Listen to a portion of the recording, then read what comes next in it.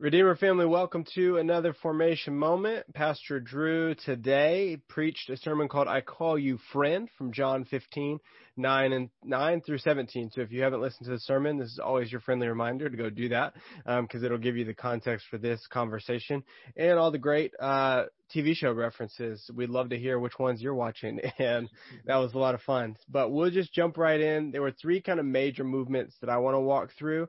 The first being this idea that throughout the Bible, the Lord's describing his relationship to his people. And that's a great idea. But then I think about the people who think, well, am I God's people? Or I don't feel like I'm God's people. And so I wonder that seems like a pretty foundational point to start with. So for those folks, what would you say are practices that remind us that we are indeed God's people? Yeah, good question. Yeah. So as Christians, when we read the Bible, it's very clear that there is a call from God to people to put their faith in Christ for salvation. This is very foundational to Christianity, but just to make this clear. And so that's, evangelism. We think about John the Baptist, think about Jesus, the Apostle Paul. Blessed are the feet of those who bring good news. He says in Romans. And so as people, then we are called to respond to that, which doesn't mean that we earn something by our good works. It means we try harder. It means we literally say we can't save ourselves, so therefore we're putting our trust and our faith in the finished work of Christ to save us. And at that point, we are adopted into the family of God, and go from outsider to insider because of the work of Jesus. And so we are part of God's family, and we are, sheep led by the good shepherd, children led by our good father forever from that point forward. So there's nothing we can do to lose that love that he has for us. Those last three words on the cross, it is finished, apply to us for all eternity. But we have a job the rest of, our life until Christ comes back is a journey where we are continually learning about the Lord's love and care for us. And so throughout the scripture, as he's describing his covenantal, incredible love for his people, there are so many, illustrations and metaphors to help us understand that. And we think about the Gospels and Jesus using those parables over and over and over again as a way to help get the message across of just how much he loves his people. Yeah, that's good. And so once we have that foundation, then we can start to move into this idea of friendship, which is really important and really good. And I think a needed reminder for all of us that we have a friend in Jesus, we have friendship with Jesus. But I wonder if you could talk about some practical ways, going through our minutes, our hours, and our days that we can be really meeting with Jesus, really meeting with our friend, not just this sort of yes, we know it's mystery, but what are the really practical things we can do to, create the space for meeting with Jesus in our lives? Yeah, I very much think that throughout Scripture, we see this pattern to where the Lord's love for us informs how we are to love others. I think about God the Father, his love for me teaches me how to be a father. And so I think friendship, we oftentimes have thought about it, and I've preached sermons, I'm sure I've heard sermons where Jesus is our friend, therefore we learn how to be friends with each other based on that, which is 100% true. However, I think that we can also, just like as a dad, I learn more about God's love by oftentimes after my kids are asleep, they're quiet in our home, I'll make a lap through their room just to see them a little bit before, and they're the sweetest things in the world when they're asleep.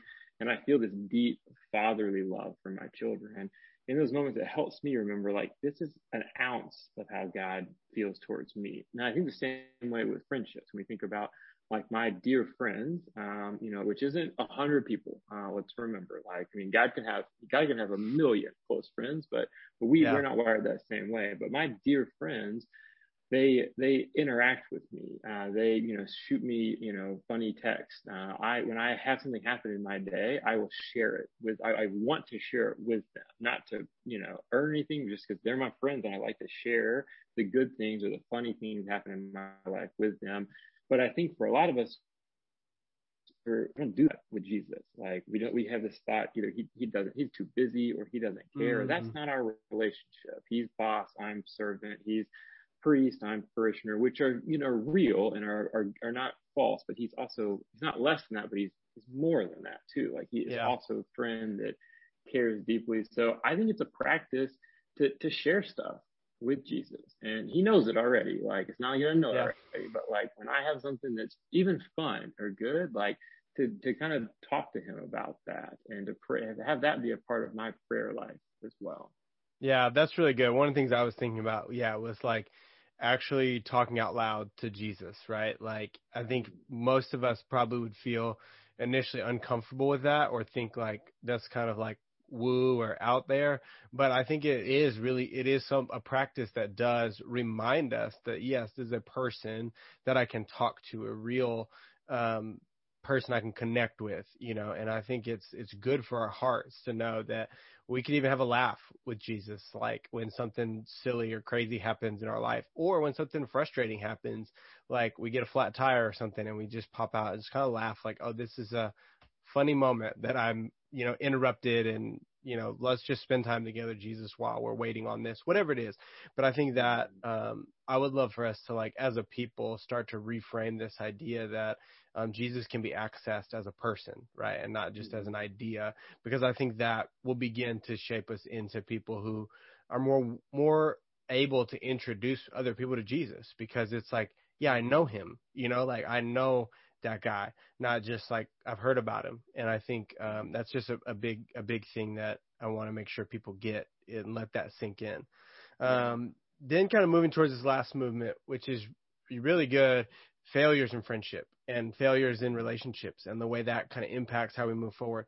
You gave some really good stuff for us to unpack in terms of thinking about past failures, but I wonder if you could talk about the other side of that. Once you've kind of thought about those past failures, what are ways or formation practices that help us build a trust with God of like, or remind us that yes, God is trustworthy? Because I think about, there's like a common statement, like trust is earned in drops, but poured out in buckets. And so like, if you have a bad experience, it's all gone and it takes a long time, a lot of drops to fill it back up. So what are the ways we can, fill our buckets with trust in God so that we don't allow other people's failures to shape the way we think about God? Yeah. So I think it's helpful to think about, as painful as it is and not fun, but it's helpful to really sit and think through the ways that we've been failed as people by our friends. And it gives us an opportunity to name that, because I think if we don't name it, then we have consciously and subconsciously, we allow those failures to impact how we view God or how we think God views us. But when we name that and say, no, that's not like what happened, whether it's 8th grade or 22 or 38 or 58, that wasn't God failing me in that moment. That was a human, a flawed human, just like we have. And we need to be honest with the ways we failed as friends to other people, and to be able to disconnect that and say, that wasn't God failing me in that moment. That was a human. And I need to be able to name and I think it's helpful to name, how would Jesus have treated me in that moment? And to say, he would not have, picked another group of friends over me. He would not have made fun of me to put me down, to make himself look better, whether in the 9th grade or whatever it was for you. And then so I think that's helpful. And then I think it's helpful to see, the ways that our friendships in life are a mirror of how God cares for us. And to really know that, and for me, some of that's like helping it to really like sink in, like the warmth of my friends. Like, because that's personally how I like my friends, the people I'm closest to. I love to be with them because of the warmth that I feel and the comfort that I feel to be completely myself. Like, even I love falling asleep.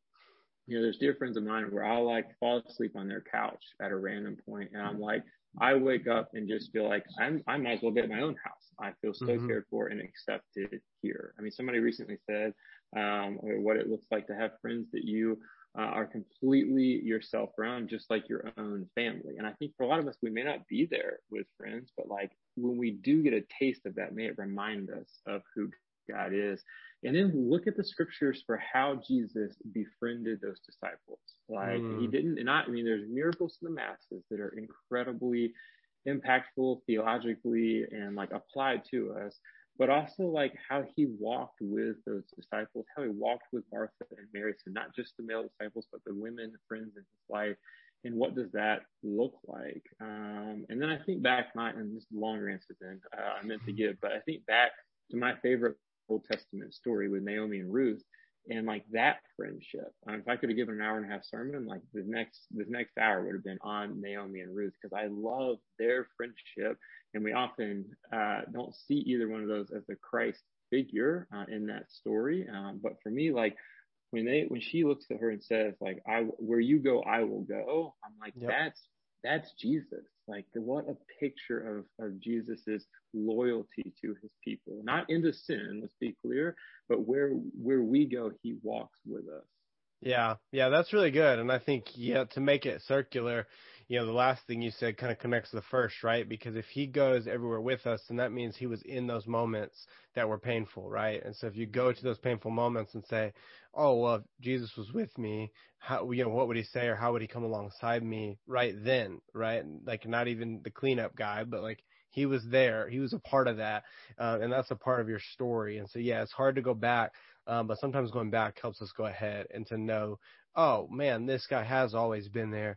Like, okay, that means he's going to keep being there. And I think that assurance is something we all need for today and for the days ahead. So, thank you for giving us a good view of friendship and of what a friend we have in Jesus. That's just an encouragement in of itself. So be encouraged this week, friends. Spend time thinking about your friends and the friendship that Jesus offers you.